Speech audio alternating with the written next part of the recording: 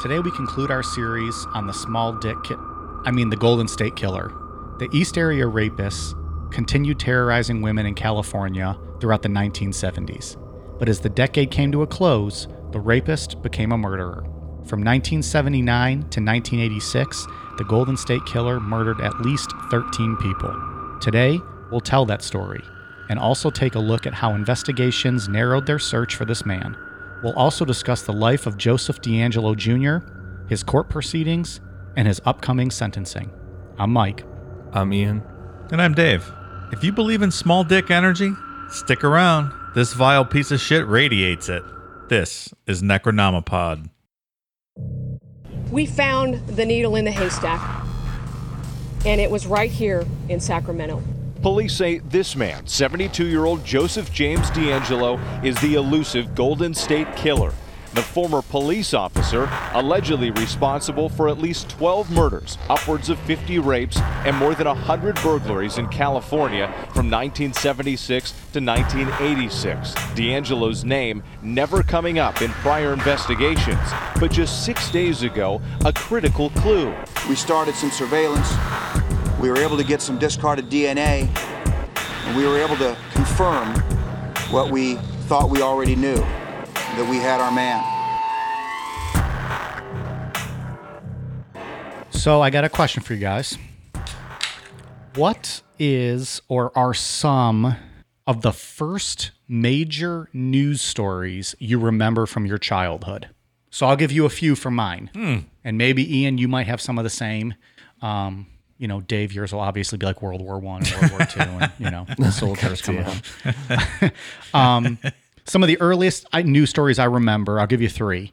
The O.J. Simpson Bronco chase. What year did that happen? I know we covered it. 94. Okay, so I was like 8 years old. So Ian, when did the initial Michael Jackson allegations come out? 1993. Okay, so I was 7 there.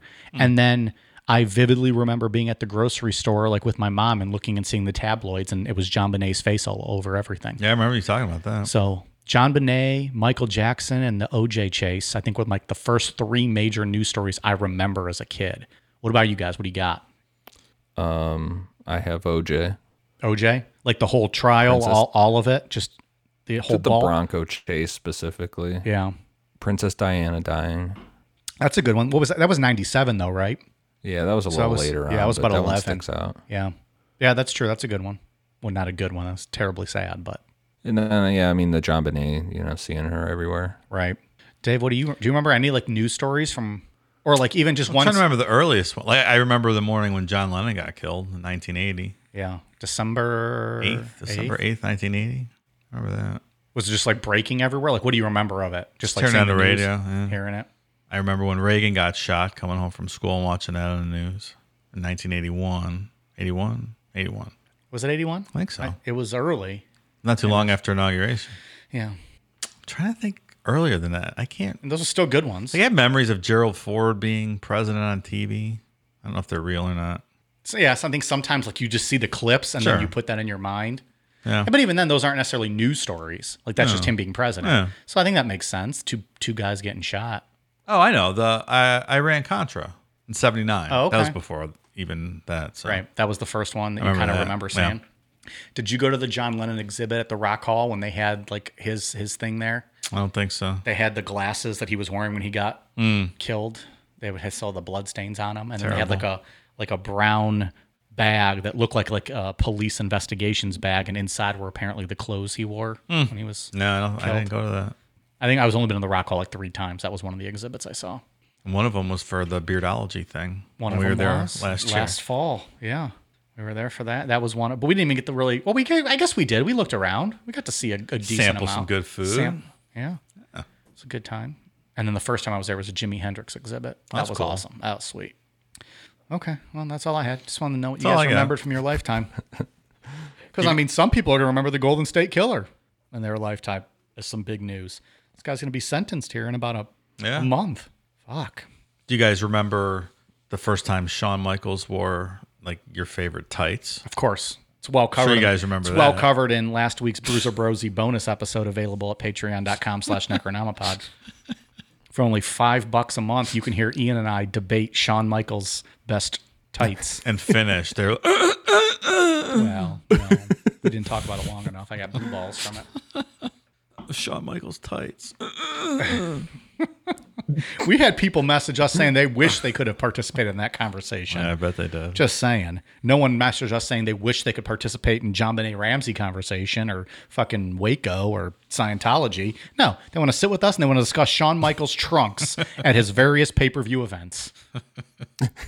You know how cool that is for someone like Ian and I who just Sure. nerded out over those things for years and years? Oh, I know.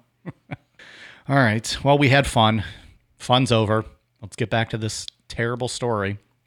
Ian, where are we at in this one?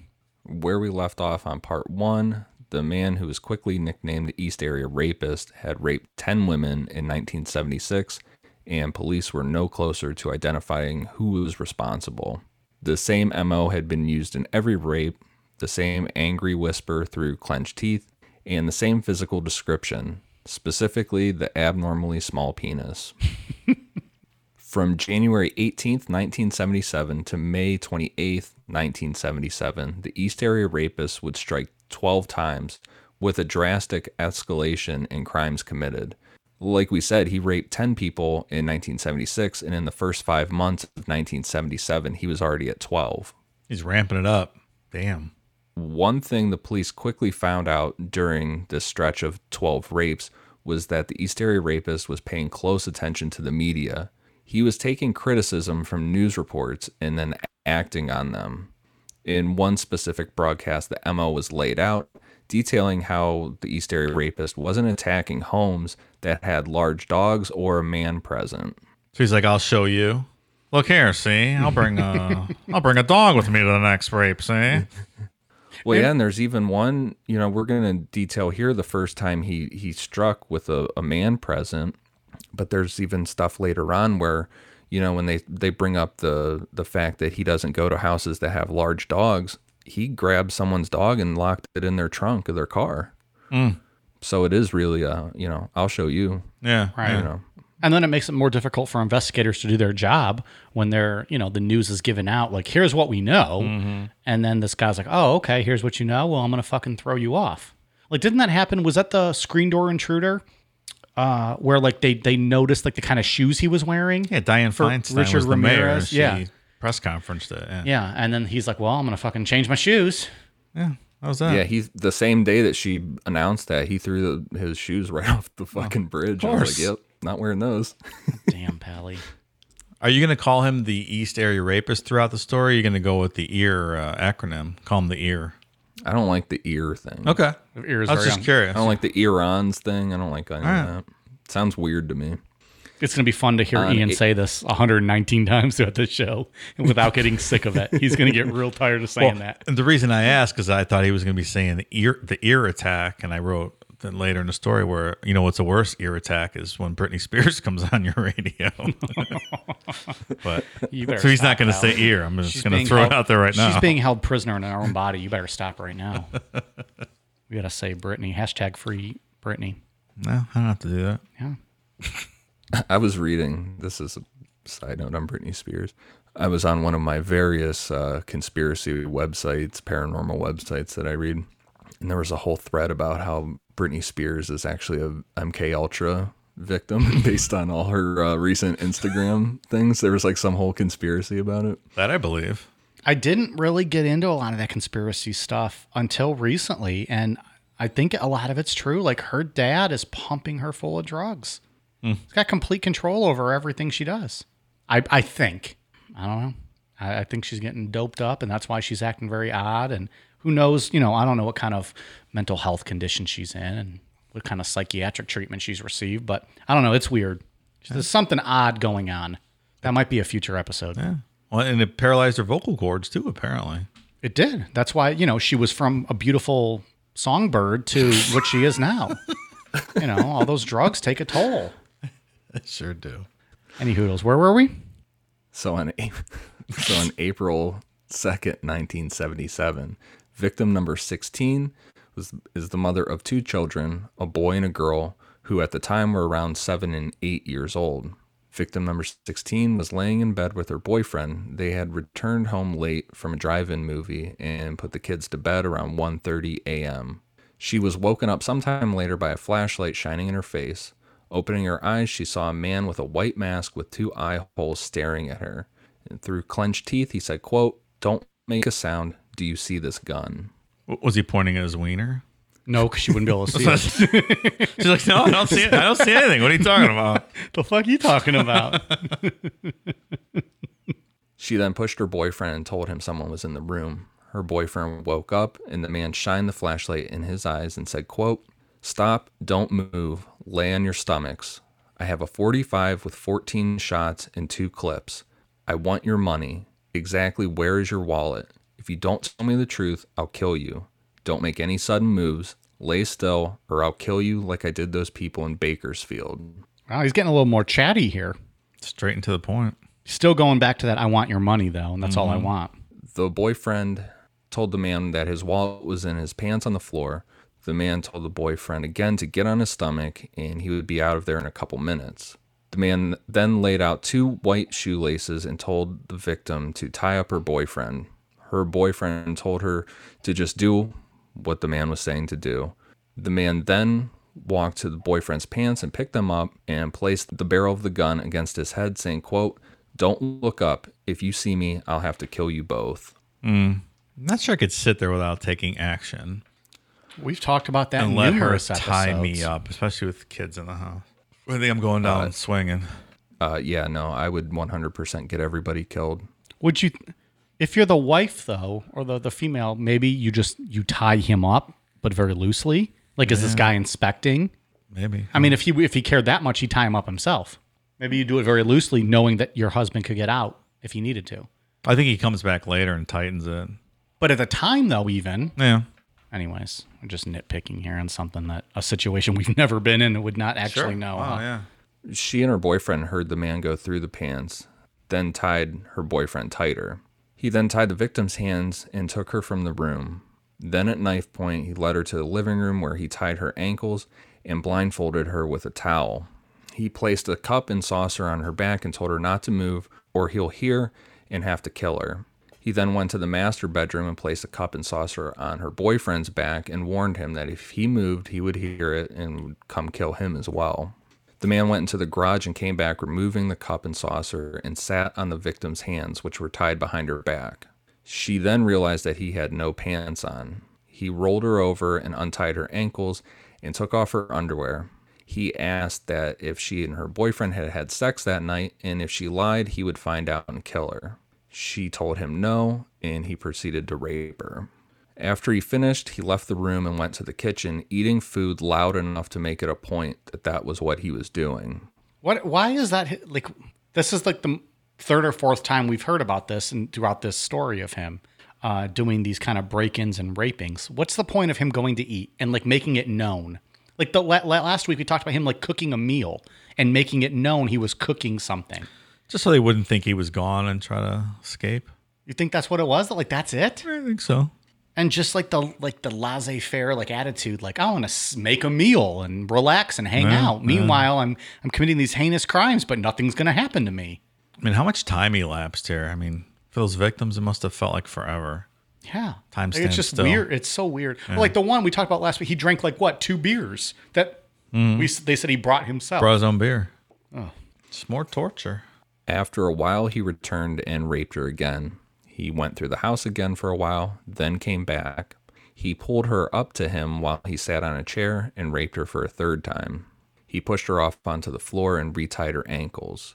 It was silent for a while, and her boyfriend was able to get up and untie her. During the time the man left the victim, he had checked on her boyfriend up to 5 times. The investigation uncovered the man left used chewing gum and had used 2 spoons. Tests showed that the man had type A blood, which from part 1, they found that Band-Aid at one of the victims' houses That's that right. had type A blood. Do you know your blood type? I don't. No, I've been told mine multiple times and I always forget. I have no I idea. want to say I'm something relatively rare, but not like, is AB negative rare? have no I have no idea. fucking clue. I can't get blood though. I have some kind of thing where I can't. We'll leave it at that. It's not AIDS. I'm prone to clotting, so I can't get blood. The end. All right. You don't have to. We won't make you. Sorry for that sad story. Well, but I mean, if you're given blood, you usually know what kind of blood type you are, or you hear it, or Yeah. or they know if it's in demand. And I just never paid attention because I can't do it because of that. So I might get a blood clot, I might not. Who knows? It's in God's hands, Dave. Sure it is. Everything's in God's hands. So He's been busy lately, apparently. I live and let God. I just drink myself into a coma, and that's about it. The house was cold, and sheriff's deputies discovered that the heater had been unplugged rather than just turned off. The man also cut the cord to the TV. Investigation of the neighborhood uncovered incidents of prowling. A neighbor had been robbed 2 months before. The thief had come in through a second-story window. 3 months prior, another neighbor saw a man in his neighbor's backyard. He was concerned because his neighbor was a single woman. He described the man as a male, 5'9", 5'10", between 25 and 30 years old. He chased him over several yards, and another neighbor received strange phone calls where the caller just breathed heavily before hanging up.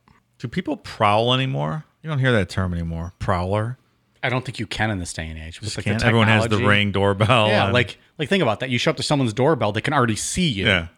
How the fuck are you going to prowl? Yeah, prying open windows in the back and going in and stealing $20. Like all windows now are locked, right, from the inside. Like you just can't open them. I don't. I speak this like I know. Like, God, Dave, they've ruined my profession. I mean, the old window is a lot easier to jimmy and break in. I Right. think it's at least a little bit harder these days. Yeah. Well, I just thinking, how do you prowl nowadays with I don't know. with cameras outside and with smartphones? You can't. And that's There's good. no prowling. Back when I was a boy, we prowled all the time. Right. It was simple. Good luck with that nowadays. Gonna get busted. I lament the fact that I can't do any more prowling. Did you ever see The Prowler? Great underrated 80s horror movie, The Prowler. Oh, that sounds all right. Though. Fucking great movie. Was that? Did we cover that on a bonus show? Where did I see the story of the guy who was a cop who was in an open house and smelled the girl's panties? Yeah. And then realized he was on camera Yeah, and was right. like, "Oh fuck." Yeah. Was that? Did we do that on a bonus show? Yeah. Yeah. So it's like stuff like that. Like, Spoiler alert, he was a cop, so nothing happened to him. But well, patreon.com/Necronomipod. Do we know that? Did nothing happen? We don't know that. yeah, he got off on probation or something. Oh, I know that. Sure. So they, so stuff like that. Like you think you're in like just a random room, you're being filmed. Yeah. Which I'm not saying it's a bad thing. Just saying for all you pedorasses out there, be Maybe don't careful. sniff kids' panties Yeah. when you're at an open house. You Don't fuck. do just weird shit. Sniff my panties if you want. Come sniff my panties. Don't sniff a kid's panties. You want Okay. to sniff my boxers? Come sniff my boxers. Just saying. I'd rather me than the kids. It's good of you to put yourself out there like that. I'll donate my panties to pedorasses.com. If you have a thing for underwear, avoid the kids. I'll send you my undies. You're a real humanitarian. I do my part. Shipping included. They got to pay extra for shipping. You got to pay extra for shipping, and then you got to pay extra for you, like freshly worn or like clean. Like if I've been wearing them all day, that's going to cost more, and you get my stank on them. Well, if you wore them when you recorded a podcast, that's probably like 10 times. Yeah, as much, also because right? you get a little pee dribble because I hold it so long while we're recording, so I fucking dribble a little bit in my undergarments. I got to get to the bathroom, and fucking Ian doesn't let me out to piss once every 5 pages. Don't blue light these folks when you get them. Don't blue light them. Might not like what you see.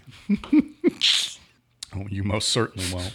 There'll be all three: urine, piss, or urine, blood, and cum, all in my undies. Don't worry about where it came from. It's none of your goddamn business. Just enjoy them, and don't fucking touch kids. Good advice. from Jesus Mike. Christ, Ian, start talking, please. Get us back. The pace of the East Area Rapist attacks in the first 5 months of 1977 was really alarming for investigators. On top of the fast pace, he had now threatened to kill. The news reports on May 18th, 1977 stated, quote, "A sheriff's spokesman told a press conference that although the rapist has caused no serious physical injuries, they fear he may harm someone soon.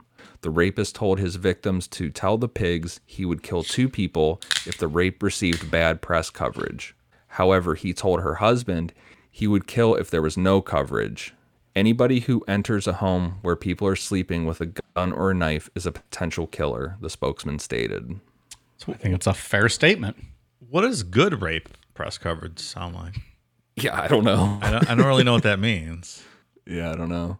Is it possibly Like- good press coverage from a rape? Like I'm legitimately trying to think of like what they could say like, what that he is- would be like, oh yeah, they're putting me in the spotlight I want. He was the nicest rapist in town. I mean, the guy was polite. He took his shoes off before, like, Yeah, like what does left he a wanna mint on hear? the pillow. Yeah, fucking clown.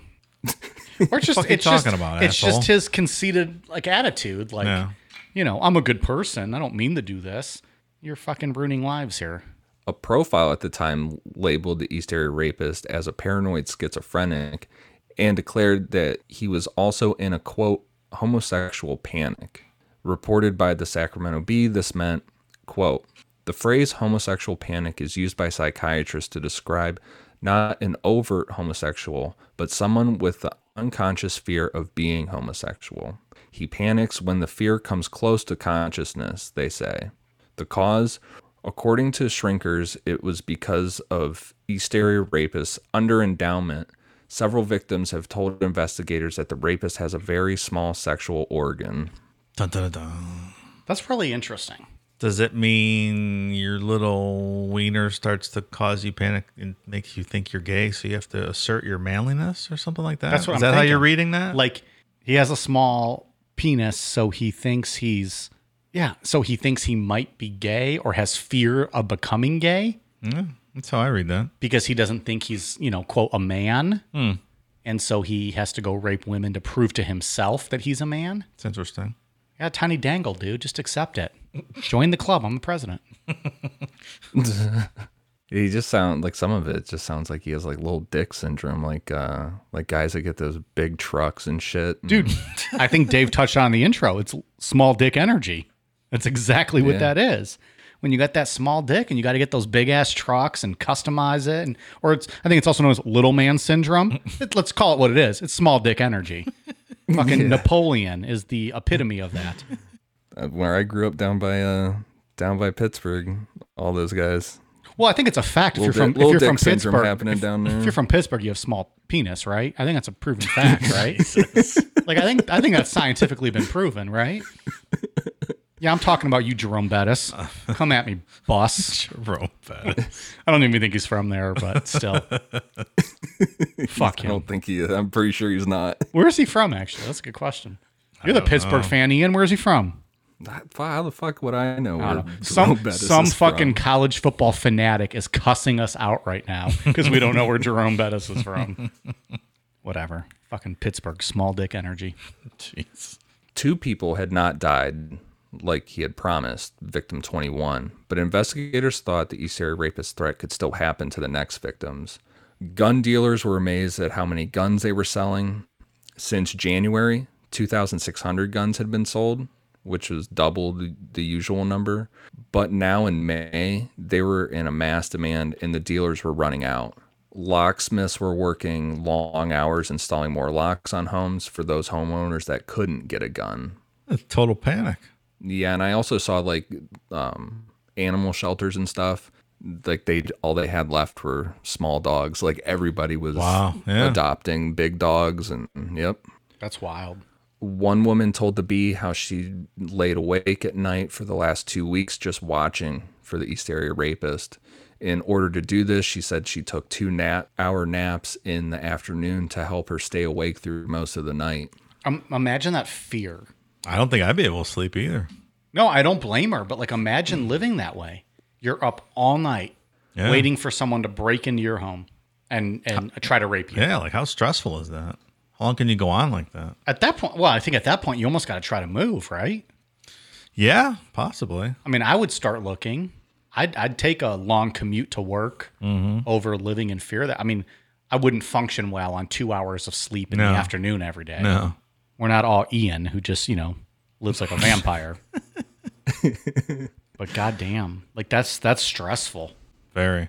On May 19th, 1977, the Bee upped the reward and now posted a $15,000 reward for information leading to the capture and conviction of the East Area Rapist. On that same day, an ad was placed in the newspapers advertising for homeowners who had citizen band radios. The ad said, quote, "CBers to hunt East Area Rapist." The news then reported, quote, 300 persons with citizens band radios say they will start prowling the streets tonight looking for the East Area Rapist. Both the police and sheriff's departments wish they'd stay home. A new group, the East Area Rapist Surveillance Patrols, announced Thursday its intention to help. Law enforcement regulars feel they will only be in the way. So the East Area Rapist Surveillance Patrols, acronym EARS. Yeah. You got your ears on, buddy? Come on back. CBs are fun, though. I like CBs. I think CBs are fun. I think a band of people getting together like this might be a little risky. You know what it reminds me of in Halloween 4? Yeah. When they kill all the cops, and then Earl from the bar gets the posse together, and they go out and their trucks, and they go to and they see find him him like at a the school, and then they follow him, and and they shoot him, and it's like, we just killed Earl. It's not Michael Myers. That is exactly right. Halloween 4, incidentally, in my opinion, the best of the entire Halloween franchise. That's a good one. And that is one franchise of movies I watched over and over and over again. Still, I think, own them all on DVD. And you, Dave, were someone who stood by the fact that Halloween 3 was good. And then we recently rewatched it. That's true. It is not. It's not good. It is so bad. That might have been 10-year-old Dave telling you that was good. It was not good. I hadn't watched it in a long time. Halloween 4, in my opinion, is the best of the franchise. That's a good one. But, I mean, I'm not going to fight anyone who says any other one's better because the whole series is fantastic, I think. 2's my favorite. It's really good. CBs are fun, though. I've driven across country a couple times with a CB, talked to all the truckers. They probably don't love that, Dave. No, they probably don't. No. Well, breaker 19 for radio check. Come on back. Like That's good on the CB. They're like this fucking guy.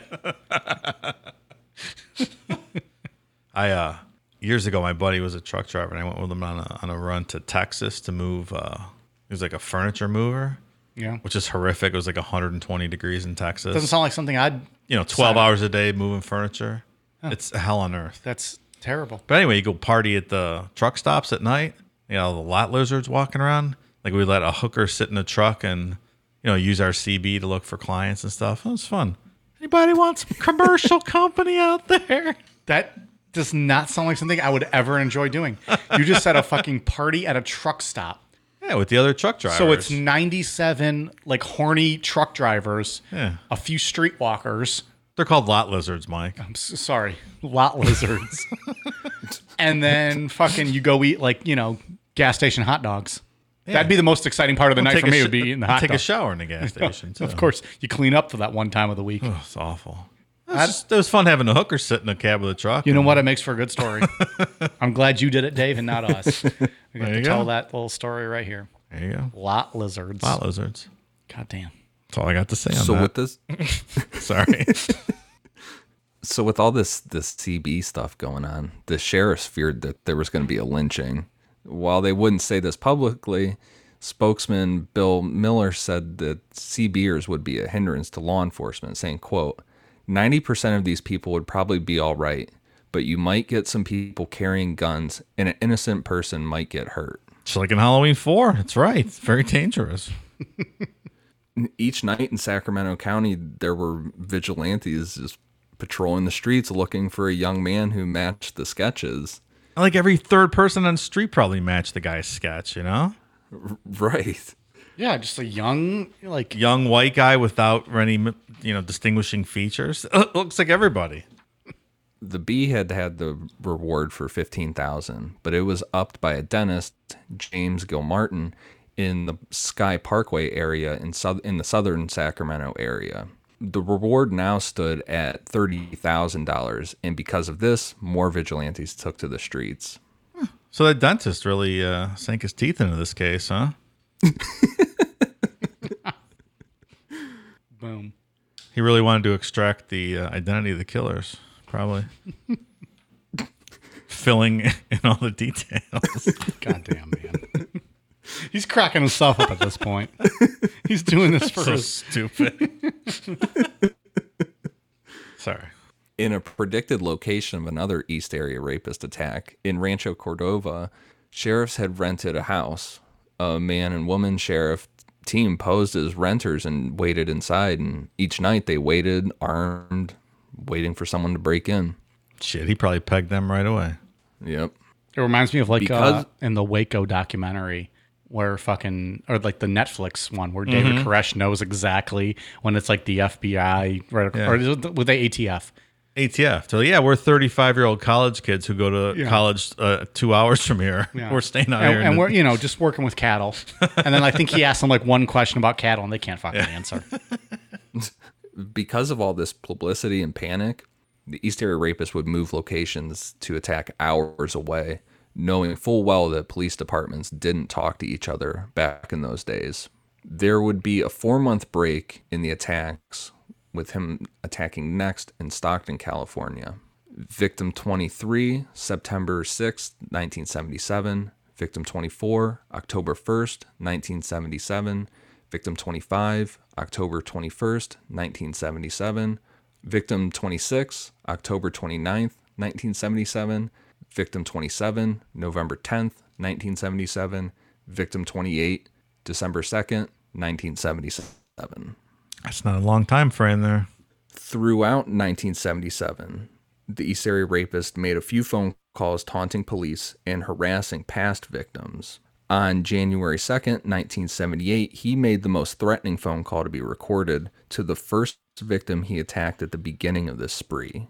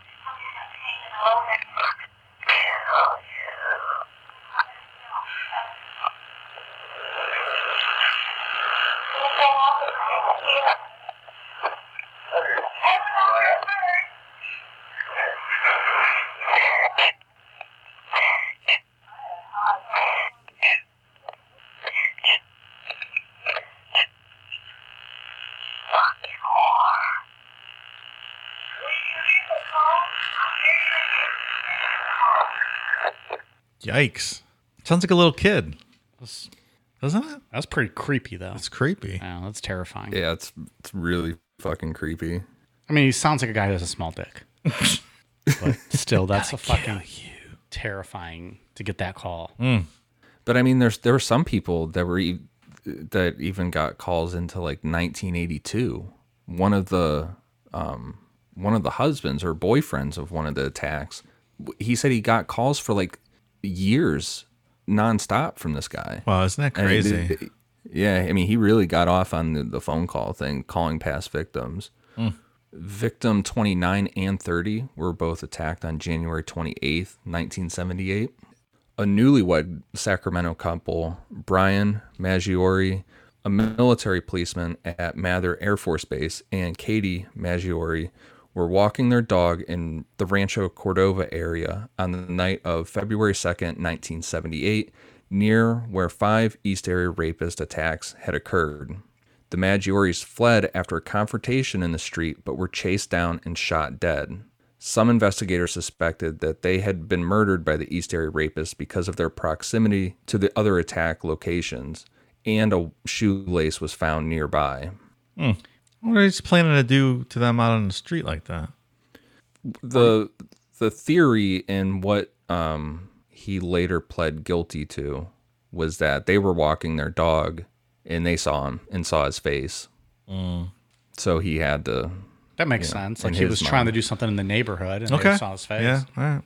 Through March 18th, 1978 and July 5th, 1979, the East Area Rapist raped 20 more victims, bringing the total number of rapes since the beginning in 1976 to 50 victims. He had struck multiple places in California, including Sacramento, Rancho Cordova, Citrus Heights, Carmichael, Arden Arcade, Orangevale, Parkway, Stockton, La Riviera, Foothills, Modesto, Davis, Concord, San Ramon, San Jose, Danville, Fremont, and Walnut Creek. Guy's everywhere. Yep. 50 victims. It's really unbelievable. I mean, you tack in the Visalia. We said it wrong. Isn't that the way to say it? Yeah, we got corrected. Vi-sail-ya. Vi-sail-ya. Like we got our Midwest hick accents. We don't talk What did like we that. say? Probably Visalia. Yeah, We didn't Visalia. say We're vi, from Ohio. we That's said how we vi. talk, man. Sorry. Excuse us. Vi-sail-ya. All right. You throw in the Visalia ransacking crimes. So he broke into 120 houses doing that, and now he's raped 50 victims, Man. all within a span of, not that long, really, to commit all those crimes. A couple years. How do you find the time? We'll be right back. Is there something interfering with your happiness? Something keeping you from achieving your 2020 goals? Let's face it, these are certainly trying times. From being cooped up inside your home to wondering how you're going to pay next month's bills, we're all experiencing some form of stress or strain on our mental health. And for that, BetterHelp is here for us. BetterHelp is an online mental health provider that will assess your needs and match you up with your own licensed professional therapist. The best part? No waiting rooms. That's a pretty big deal if you're as impatient as I am. BetterHelp is a safe and private online environment that will have you communicating with a counselor within the first 24 hours. And once you've begun, you can send your counselor a message at any time, always getting a helpful response in a timely manner. You even have the ability to schedule weekly video or phone sessions, all from the comfort of your very own couch. BetterHelp is available worldwide and has a broad range of expertise available, including licensed professional counselors who specialize in depression, stress, anxiety, relationships, sleeping, trauma, anger, family conflict, LGBT matters, grief, and self-esteem. In fact, so many people have been using BetterHelp that they're currently recruiting additional counselors in all 50 states. Not happy with your counselor? No worries. BetterHelp is committed to facilitating great therapeutic matches and makes it easy and free to change counselors if needed. Remember, everything you share with your BetterHelp counselor is completely confidential. And while it's not a crisis line, it is a convenient, professional, and affordable way to seek the help you deserve. Financial aid is even offered to those who qualify. Want to hear how BetterHelp assisted people just like you? Check out the testimonials posted daily on their site. Look, we here at Necronomipod want you to start living a happier life. So, as a listener, you'll get 10% off your first month by visiting betterhelp.com/necro. Join over 1 million people already taking charge of their mental health. Again, that's BetterHelp, betterhelp.com/necro. Shortly after the rape committed on July 5th, 1979, the East Area Rapist moved on to Southern California and began killing his victims, first striking in Santa Barbara County in October. The attacks lasted until 1981, with a lone 1986 murder. Only the couple in the first attack survived, alerting neighbors and forcing the East Area Rapist to flee. The other victims were murdered by gunshot or bludgeoning, earning the East Area Rapist the new nickname, the Original Night Stalker. Was this nickname given later? Because, Richard Ramirez wasn't even around at that time. What's the timing Right, on that? yeah. Later? Okay. No, I don't think it was later. Oh. I think it was right while this was going on. Why I would they don't call know him where the original? I thought original indicating was like saying he was before Richard Ramirez. But at that time, they didn't know Richard Ramirez. Doesn't make sense. I'm baffled Yeah. here.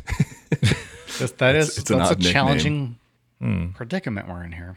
Why the fuck they calling him that? I don't know. On October 1st, an intruder broke in and tied up an unnamed Goleta couple.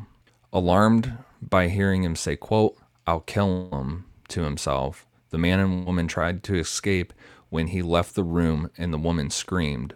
Realizing that the alarm had been raised, the intruder fled on a bicycle. A neighbor who was an FBI agent responded to the noise and pursued the intruder, who abandoned the bike and a knife and fled on foot through local backyards. The attack would later be linked to the Offerman Manning murders by shoe prints and twine used to bind the victims. He's leaving evidence all over the place. You get cocky, man. On December 30th, 44-year-old Robert Offerman and 35-year-old Deborah Alexandra Manning were found shot dead at Offerman's condominium in Goleta. Offerman's bindings were untied, indicating he had lunged at the attacker. Neighbors had heard gunshots, and paw prints of a large dog were found at the scene, leading to the speculation that the killer may have brought one with him. The killer also broke into the vacant adjoining residence and stole a bicycle, later found abandoned on a street north of the scene, from a third residence in the complex. So when you're going through these dates, Ian, we're talking about still 1979, correct? That's where the Correct. murder started, because I know you said that the murders kind of go until 79 through 81, and then there's a lone murder believed to be his in 86. So I just wanted to set the timetable, because I just wanted to make sure Right. everyone was with us. So when you said this December 30th, we're still talking 1979. On March 13th, this would be 1980, 33-year-old Charlene Smith and 43-year-old Lyman Smith were found murdered in their Ventura home. Charlene Smith had been raped, and a log from a woodpile on the side of the house was used to bludgeon both victims to death. Their wrists and ankles had been bound with a drapery cord, with an unusual Chinese knot called a diamond knot was used on Charlene's wrist, and the same knot was noted in the Sacramento East Area rapist attacks, with at least one confirmed case which was publicly known. The murderer was therefore briefly given the nickname the Diamond Knot Killer. This guy's got more fucking nicknames than me. Well, Like, come on. almost. Come on. Diamond Knot Killer. Reminds me of your one of your other nicknames, the Balloon Knot Killer. You like to go in dry, right? I'd slay those balloon knots. Balloon knot slayer was more like it. Ooh, take the wind out of that. I tell you what, bludgeoning someone to death is With just a piece of wood. it's a bad Like way to just- go. Does the guy think he's Bundy? He's picking up logs outside like Bundy did. It takes something to do that. It really does. It's a bad way to go. On August 19th, 24-year-old Keith Harrington and 27-year-old Patrice Harrington were found bludgeoned to death in their home on Cockleshell Drive in Dana Point, Nagel Shores gated community. Patrice had also been raped. Although there was evidence that the Harringtons' wrists and ankles were bound, no ligatures or murder weapon were found at the scene. The Harringtons had only been married for 3 months at the time of their deaths. Patrice was a nurse in Irvine, and Keith was a medical student at UC Irvine. Keith's brother Bruce would later go on to spend nearly $2 million supporting California Proposition 69, authorizing DNA collection from all California felons and certain other criminals. On February 6, 28-year-old Manuela Whithoon was raped and murdered in her Irvine home. Although her body had signs of being tied before she was bludgeoned, no ligatures or murder weapon were found. The victim was married and her husband was away hospitalized. She was alone at the time of the attack. Her television was found in the backyard, possibly the killer's attempt to make the crime appear to be a botched robbery. Whatever, pal. Sloppy. We're on to you. On July 27th, 35-year-old Sherry Domingo and 27-year-old Gregory Sanchez became the original Night Stalker's 10th and 11th murder victims. Both were attacked in Domingo's residence in Goleta, several blocks south of Robert Offerman's condominium. So again, he's hitting in the same spots. It's real clustered. It seems crazy to me to operate like that. You just get so cocky. I mean, he's been committing crimes for how many years at this point, and has experienced no trouble because of it. Yeah. Very cocky at this point. You built up like some invincibility. Well, He entered the house through a small bathroom window. Sanchez had not been tied and was shot and wounded in the cheek before he was bludgeoned to death with a garden tool. Some believe that Sanchez may have realized he was dealing with the man responsible for the Offerman and Manning murders and tried to tackle the killer rather than be tied up. Again, no neighbors responded to the gunshot. Sanchez's head was covered with clothes pulled from the closet. Sherry Domingo was raped and bludgeoned. Bruises on her wrists and ankles indicated that she had been tied, although the restraints were missing. A piece of shipping twine was found near the bed, and fibers from an unknown source were scattered over her body. Authorities believe that the attacker may have worked as a painter or in a similar job at the Cal Real shopping center. they were on the wrong track. So something's tipping him off to take the bindings with him now. The original Night Stalker then went on a 5-year hiatus. On May 4th, 1986, 18-year-old Janelle Cruz was found after she was raped and bludgeoned to death in her Irvine home. She was bludgeoned so badly that dental records had to be used to identify her. Her family was on vacation in Mexico at the time of the attack. A pipe wrench reported missing by Cruz's stepfather was thought to be the murder weapon. That's tough. So, yeah, in this one, it just seems like it was just sitting with him for 5 years. And through this time, with the Sanchez one, like how they said that he tried to tackle him, it seemed like he was getting too old to deal with these younger couples. Like these younger guys were able to fight him, fight back against him more. That makes sense. Same thing happened with BTK, right? As he was getting older, wasn't physically able to operate the same. So that was probably like for him, like a wake up call. Like, oh man, I better like stop here. Like they're catching up to me. In the Janelle Cruz one, it just seems like 5 years of this building up, and he just brutally murdered her. I mean, she wasn't even recognizable anymore. That's fucked up. The Southern California murders were not initially thought to be connected by investigators in their respective jurisdictions. A Sacramento detective strongly believed that the East Area Rapist was responsible for the Goleta attacks, but the Santa Barbara County Sheriff's Department attributed them to a local career criminal who was later murdered. Investigating the crimes not committed in Goleta caused local police to follow false leads related to men who were close to the female victims. One person, who was later cleared, was charged with 2 of the murders. Damn. So the cops were all over it, in other words. Yeah. Some law enforcement officials, particularly from the Sacramento County Sheriff's Department, sought to link the Goleta cases as East Area Rapist and original Night Stalker being the same person. The links were primarily due to similarities in the MO. One of the already linked original Night Stalker double murders occurred in Ventura, 40 miles southeast of Goleta, and the remaining murders were committed in Orange County and additional 90 miles southeast. In 2001, several rapes in Contra Costa County, believed to have been committed by the East Area Rapist, were linked by DNA to the Smith, Harrington, Woodhoon, and Cruz murders, which officially established that the East Area Rapist and the original Night Stalker were the same person. Boom. Let's get to work. Let's get this fucker. Mm-hmm. On April 6th, 2001, one day after an article in the Sacramento Bee linked the original Night Stalker and the East Area Rapist, a victim of the rapist received a phone call from him, and he asked, quote, "Remember when we played?"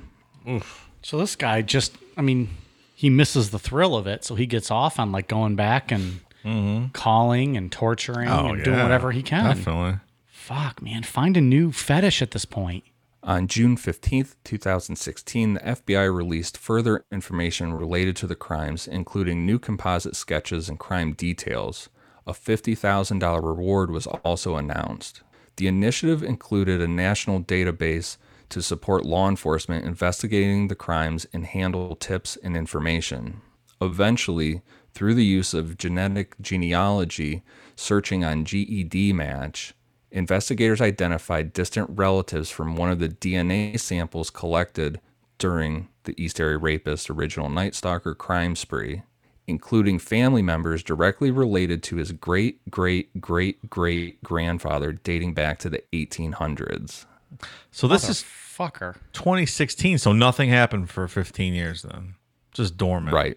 15 years. Just like, that's crazy when we think, like, when we tell these stories, I don't think we've ever had such a long pause in something happening, right? An activity. Have we?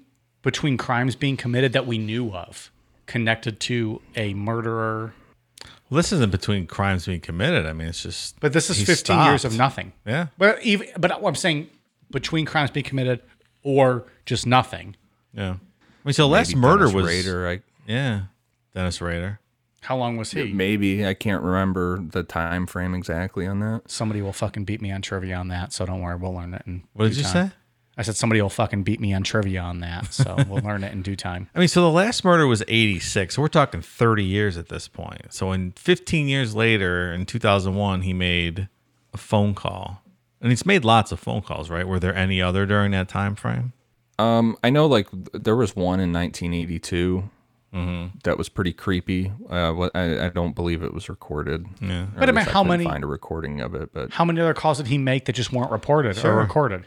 You know, people just think, oh, I'm being, prank called by, a fucking young Dave who likes to make prank calls. 30 years.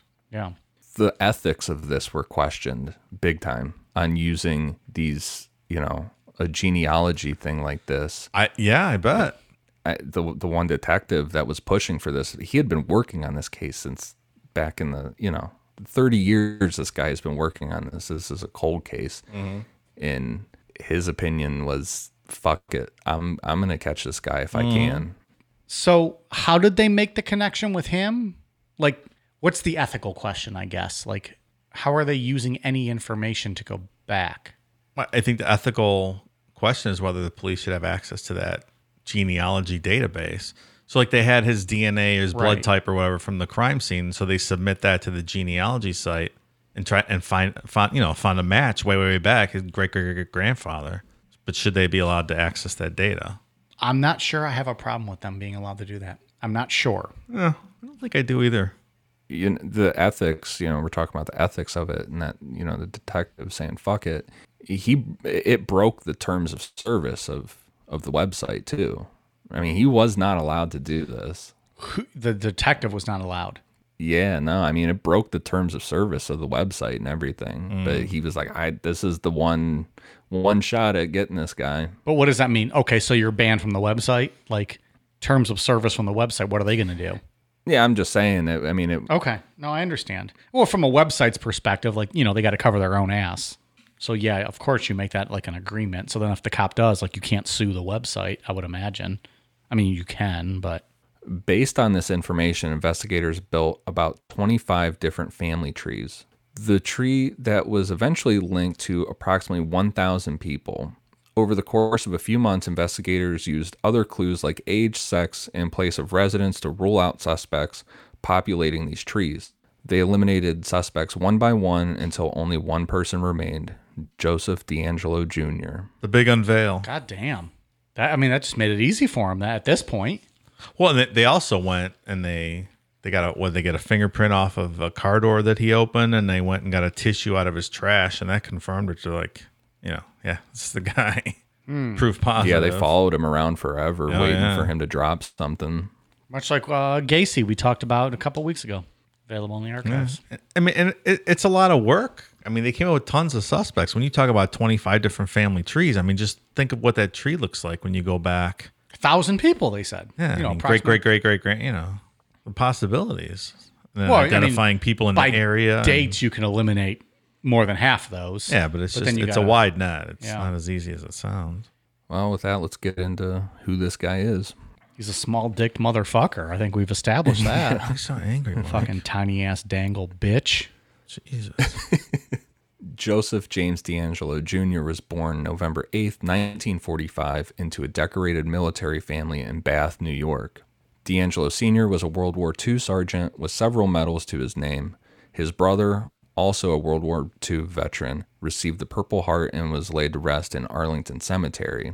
So the Golden State Killer's uncle is in Arlington Cemetery. Right. Because of DeAngelo Sr.'s career in the Air Force, the family of six moved a lot during the late 1940s and early 1950s. DeAngelo Sr. ran into trouble with the police for physically abusing his wife. Authorities threatened to kick him out of the Air Force if he continued the domestic violence, and other family members have told the media that DeAngelo Jr. and his siblings were subject to physical abuse from their father as well. DeAngelo Jr. experienced another traumatic event while the family was stationed at a German Air Force base. One day, DeAngelo Jr. and his sister Constance went to an abandoned warehouse on the base to play. They were approached by two airmen that they did not know. While DeAngelo watched, the men sexually assaulted his 7-year-old sister. And when they told their parents about the rape, there were no consequences, and the children were told to never speak of it again. Well, that'll mess you up, huh? We're kind of going reverse order here. So now at the end of this story, we're learning that this guy, pretty consistently, like everyone else, had a fucked up childhood. Sure. Not an excuse, but just statement. While he was in his teens, his parents divorced and both remarried soon after. DeAngelo Jr. moved with his mother and stepfather to rural Auburn, California. And meanwhile, his father moved to Korea, where he started a new family there. He had another set of children and gave them the exact same names as those he had with his ex-wife. That's fucking weird. So he has a That's Korean very half-brother odd. named Golden State Killer? How do you even pronounce that in Korean? I believe it's small dick killer. That's got to fuck you up as, as a teenager or whatever. That's like, weird. dude. okay, my dad just went and literally replaced all of us with the names and everything. So there's someone in Korea somewhere named Joseph James DeAngelo Jr.? Yeah. That's really weird. Yeah. I bet he's a swell guy, though, compared to this fucko. Probably got a bigger dick, too. After graduating from high school in 1964, DeAngelo Jr. served in the Vietnam War with the Navy. He returned home in 1976 at the age of 21. After Vietnam, he enrolled at Sierra College and then Cal State, where he studied criminal justice. At some point during college, he met fellow student Bonnie Jean Caldwell. The two hit it off and they were engaged in 1972. Their wedding announcement, printed in the Auburn Journal, detailed that Bonnie was a lab assistant and DeAngelo Jr. was affiliated with the Vets Club and the President's Honor Roll. They appeared to everybody else to be this perfect couple, but later Bonnie recalled that DeAngelo Jr. had some really weird behavior during sex. According to her, he wanted it to go on for hours. When interviewed, Bonnie told the police that he never forced her to do anything, but he knew that she didn't enjoy it. He had the tendency to stop as he was about to get off and then return minutes later and continue having sex. She claimed that this would go on several times over the course of a night. Yeah, that sounds like him. He likes giving himself blue balls. Just trying to hold Well, on like- a little bit longer. He finished with his victims, right? Like he Yeah, would but he would finish and remember come he would back leave the room, keep and going come back. So he'd just do it over and over. But with his wife, like he would like build that orgasm. It's odd. Well, I don't know that anyone ever said he finished with his rape victims. Maybe it's the same scenario. Maybe so. I guess so. That's true. Bonnie broke off their relationship before the wedding, and less than a year later, she married another man. He absolutely hated her. And victims during the East Area rapist attacks report that when he was going through the house, they could hear him like talking to himself, saying, quote, "Sorry, Bonnie." And he would also say, quote, "I hate you, Bonnie," over and over to himself. And what's weird, it's like he's stuck onto Bonnie. He got married soon after she did. He met 20-year-old law student Sharon Huddle at Sacramento State, and by November of 1973, they were married. That same year, at 28 years old, he was hired by the Exeter Police Department, a small city about 50 miles southeast of Fresno. And almost as soon as he became a cop, DeAngelo Jr. began to commit crimes. It's believed he started as a voyeur in mid-1973 and then just expanded from there. I guess it's a good cover, being a cop. Yeah, I wouldn't Yeah. Commit disagree. crimes. I also read his wife file for divorce shortly after he was arrested. Oh Like yeah. they had been separated Yeah. for 20 years, but never actually got divorced. DeAngelo Jr. was hired during the East Area rapist attacks at the Auburn Police Department.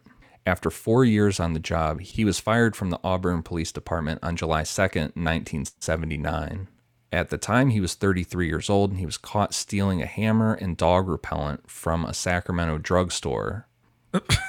This guy gets away with all Dog this, repellent and he makes sense. can't steal a fucking hammer. Dumbass. Well, that wasn't a specialty, Dave. I guess. He's not a thief. He tried to claim that he didn't intend to steal the items. A court hearing found him guilty of misdemeanor shoplifting and imposed a $100 fine and sentenced him to 6 months probation. I think it's the first cop in history that ever got convicted of anything. Goddamn pal. Coming back to 2018, on April 24th, 2018, Sacramento County Sheriff's deputies arrested DeAngelo Jr. He was charged with 8 counts of first-degree murder with special circumstances. And that detective that did the whole DNA thing and was part of him being arrested retired 3 days later. Man, he was just holding out, huh? Yep. God It damn. was Got like his a, white whale. Yeah. I get it, though. I got you, motherfucker. Yeah. I also read that they found some victim's jewelry at his house. He was still holding on to it. Really? Yeah. Creepy. On May 10th, 2018, the Santa Barbara County District's Attorney's Office charged D'Angelo Jr. with 4 additional counts of first-degree murder. He offered up kind of a confession after his arrest that cryptically referred to an inner personality named Jerry that had apparently forced him to commit all the crimes that ended in 1986. Oh, Jerry did it. All these guys have that fucking excuse. Gacy had it. Bundy had it. Oh, spoiler alert. Some of us don't know the Bundy story. God damn. Well, I thought you were like the expert. Yeah, on you Bundy. told us you knew everything about I it. wasn't saying me, the listeners. Some of us listening, the listeners. Like, they don't know the story. Okay, Of Jerry. course. Okay, Jerry. I got 3 books written about Bundy. They haven't been published yet, but I got 3 books written. Getting proofread, right? Yeah, well, I'm taking offers. According to Sacramento County prosecutor, D'Angelo Jr. said to himself while alone in a police interrogation room after his arrest in April 2018, quote, "I didn't have the strength to push him out. He made me. He went with me. It was like in my head. I mean, he's part of me. I didn't want to do those things. I pushed Jerry out and had a happy life. I did all those things. I destroyed all their lives, so now I've got to pay the price." He said that all to himself while in like the interrogation room? Yeah, supposedly. Okay. I still think he's full of shit. Oh, of course he is. He knew he was being, watched or monitored. Fuck you, Jerry. We're not buying it. He could not be charged with the rapes or burglaries, as the statute of limitations had expired for those offenses, but he has been charged with 13 counts of murder and 13 counts of kidnapping. D'Angelo Jr. was arraigned in Sacramento on August 23rd, 2018. In November of 2018, prosecutors from 6 involved counties collectively estimated that the case could cost taxpayers $20 million and last for 10 years. That's crazy. 10 years. How is that even possible? Yeah. That'd be like the longest trial in history, right? shit. Like, goddamn. I think it's because there's just so many different counties involved because he was all over the place. Yeah. They would have to try him in each place. Yeah. At an April 10th, 2019 court proceeding, prosecutors announced that they would seek the death penalty, and the judge ruled that cameras could be allowed inside the courtroom during that trial. Do you think that was all ruled to kind of pressure him just to kind of confess and get this over with? The death penalty. Well, the death penalty, of course, you're going to seek. But then, like, the judge being like, oh, cameras are allowed. Like, is that kind of just politics being played or games being played just to be like, dude, let's fucking end this? Cameras are generally allowed, aren't they? I don't know. I thought they were not. We watched the whole OJ trial live Well, on I think TV for every special day. circumstances they are. So I'm just asking, I don't like, know. were games being played here to not to have him be like, oh, I don't want to be humiliated for 10 years if this goes to trial. So I don't know. Maybe. On March 4th, 2020, D'Angelo Jr. offered to plead guilty if the death penalty was taken off the table, which was not accepted at the time. On June 29th, 2020, D'Angelo Jr. pled guilty to 13 murder charges and 13 kidnapping charges in a deal to avoid the death penalty. I think June 29th, 2020 is the most recent date we have ever said on Necronomicon. Oh, sure. Right? That wasn't even a month ago. No. God damn. So what, the DA agreed to take the death penalty off the table, I guess, huh? They must have changed their mind. Yeah. I heard some stuff saying, I read a few things saying that COVID issues had some to do with this, that they just wanted to push it along. I don't know. I could see that. I watched the trial where he pled guilty. Everyone is all separated and masked up, and it's like in a state, not a stadium, like a gym somewhere, an On March auditorium. 4th, back in March. June. No, last month. On March 4th. Oh, he was offered to plead guilty. I'm sorry. I'm misreading my dates here. They had to read through every crime, and he had to accept responsibility. Is that the one where he's wearing the little gimmick mask? Yeah. And like he pled guilty to the murder that was committed when he was the Visalia the Visalia ransacking murder that happened with that husband that ran outside to stop his daughter from getting kidnapped. He pled guilty to that, and that proved that he was also the Visalia ransacker. Yeah. He was responsible for all of it. God damn. And his sentencing date is currently set for August 21st, 2020. Question: can we send Mike out to attend the hearing, the sentencing hearing? Am I not? Sure. Can I not get press credentials at this point? I don't know. Answer: yes, you can. I don't know. Hey, let's go. Just fly me out there. I'll fucking go. This is Mike Buhner recording live from the courtroom. We are waiting the verdict and the sentencing of the small dick killer. I'm sorry, the Golden State Killer. He's entering the courtroom. All rise. Oh shit! I dropped my phone. It's like boom, boom, boom. Do, do, do, do, do. My phone starts going off. Whose phone is that? Order in the court. Get this motherfucker out of here. It wasn't me. It wasn't me. Fucking carried out in cuffs. Take my strong hand. This is the first ever to be continued episode. Yeah. I mean, we'll have to for- throw out an update. For like a non-bonus show or like a news story, this is the first ever to be continued episode. We'll have to come back to this. Did he ever talk about why he stopped? Did we ever confirm that it's kind of because he's getting a little long in the tooth and maybe a little frail? So yeah, he was like I was saying, the Sanchez one, he realized that he couldn't attack those younger, 20s to 30 people, 30-year-old people at that point. And then in between that time, because he was married, he had 2 daughters. So during that 5 years, it's suspected that he was just doing the family thing, and it just kind of pent up with him over those 5 years. And he found Janelle Cruz, who was 18 years old, and she would be an easy victim. Yeah. Maybe his And then daughter he just went back to doing the family thing. Maybe like his daughter and BTK's daughter can start a podcast. I hope not. It'd fucking blow us out of the water. God damn. That'd be fantastic. Serial sisters, right? Hey, Works. it's a good name. I don't want that to happen. Go with our fucking numbers. No one's going to listen to us anymore. Fucking 3 drunk asses talking about whatever. You know what I'll say about this guy is even at his age, he looks mean. Like some old criminals, you'll look at him, you're like, no, that guy couldn't have ever committed those crimes. You look at this fucking guy, you're like, yeah, I'm sure he did it. Yeah. That small dick He just energy. looks like it. It radiates. Yeah, he does. He looks like a scumbag. He does. It's kind of ironic too for a guy that hated women so much that he had 2 daughters. Yeah. Well, God was trying to change his black heart, Ian. That's how it works. He was sending a miracle to God can only do so much. the Irans. Can only do so much, Dave. He gives you the free choice and the free will, and what you do with it is your own volition. We got anything else to close out this story? So maybe we should talk about Michelle McNamara a little bit. The HBO series based on her book is out, and she do it. seems to have been responsible for keeping the story on the front burner all these years, working on it, following up and putting together profiles and whatnot. Ian, you read the book, didn't you? Yeah, it's one of the best true crime books I've ever read. It's called "I'll Be Gone in the Dark." It's one of those books that I didn't want to put down. It's really good.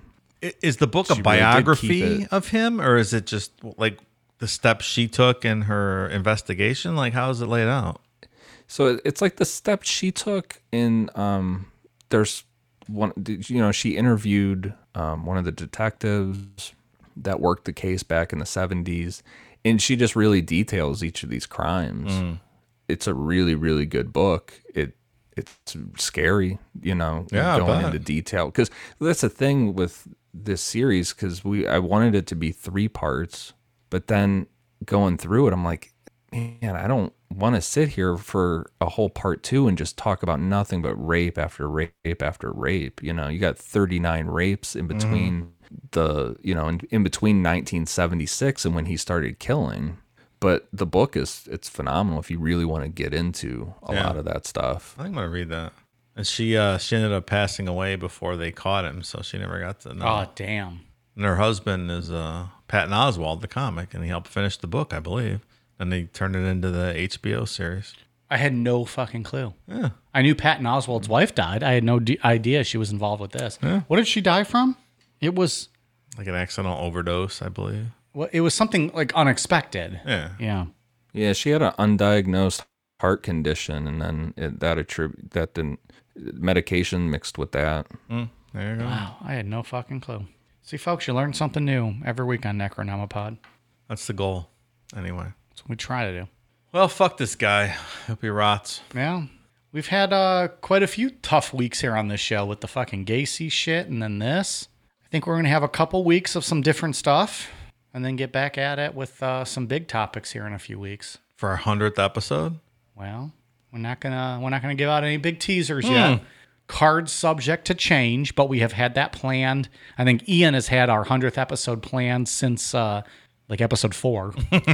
So, but I think what is this, episode 97, right? Yeah. Something like We that. got 2 weeks. Yeah. We got some fun episodes coming up the next 2 weeks. Not fun, but good episodes. And then the Get 100th back to the episode. land of the spooky. Yeah. Yeah. And then we'll get back at it for episode 100 that, Ian's had planned for a while. So, all right. We got anything else on this motherfucker with this small penis and all? No. We'll get your travel vouchers. You'll be on your way out there to cover it. Hey, let me know. I'll go. August 21st. And then we'll follow up with a postscript on this one, I guess. We've never had to do that before. absolutely. We've never had to do that before, I don't think. Until they solve John Bonet and we do that bonus show. After they hear our series and they fully admit that it was Santa Bill. All right. I guess that's on to me, isn't it? Take it away, We sir. got some Patreon shout outs. Jesus Christ, these people with the names this week. I feel like they're just trolling me at this point. We are on patreon.com/Necronomipod. Thank you very much to Billy, Jason Wingate, Sean, Mike Wargo, Inger Ocon, Daniel Barry, Sarah Zelinska, Casey Appleby, Will Craig, Aaron Apple, Autumn Riddenor, Janie Chambers, Bubble Shania, Caleb Arendt, Kate Caruthers, Tara Greer, Katie Muller, Lindsay, Margaret Eyebrow Daughter, Gabrielle Farber, Vivian Ruiz Quintana, and Brandy Carter. Thank you all very much for your patronage. We are at patreon.com/Necronomipod if you are interested. Ian, what do you got for us? For iTunes, I have one for Warner 08, Ange Thumb, Always Wicked, Shun Sane, Rich 012985, Moody Girl, and Cody 1217. Thank you guys for the awesome reviews. And Cody is from Cleveland, Ohio. So Hell yeah. Cleveland. Whoop, whoop. 216. In the house. Sorry, I'm really drunk. Did we have a patron named Eyebrow Daughter? That's how I read that last name. You used to do that a lot in college, right? Dotting those eyebrows. Dot some. Pew, pew, pew. Pew, pew, pew, pew, pew, pew. Close your eyes, bitch. Pew, pew, pew, pew, pew, pew. All right, Dave, you got anything else for that? No. No, that's it? That's it. All right. Well, that's the Golden State Killer. I don't think Ian said the word Golden State Killer once throughout this entire series. I was waiting for him to become the Golden State Killer. We never once mentioned that he was the Golden State Michelle Killer. McNamara gave him that nickname. Yeah. Oh, okay. She renamed him Gotcha. from Erons. Erons. Which is the initials of all of his other fucking... East Area Rapist, original Night Stalker. They're called acronym. Yeah, there it is. All right. And I mean, I'll be completely honest. I had never even heard of this case until she brought it into the public. I think a lot of people did. Arena. Yeah. Whatever. Sure. I had no idea what this even was, and I'm like, I started reading about it a little bit, and I picked up her book, and I'm like, how have I never heard of this? But like, this guy is one of the scariest people. I think the scariest person I've ever read about with true crime stuff. And here he is, still alive, waiting sentencing. Yeah, just hid out all those years. Just Yeah. it's crazy. Well, hopefully people enjoyed this and got something out of it. And, I know he's been in the press recently, and hope we didn't let people down, and they learned a lot about this fucko, and, are going to stick around and subscribe and listen to more episodes of us. Fuck them. All right, you guys ready for a cool down beer? Cheers.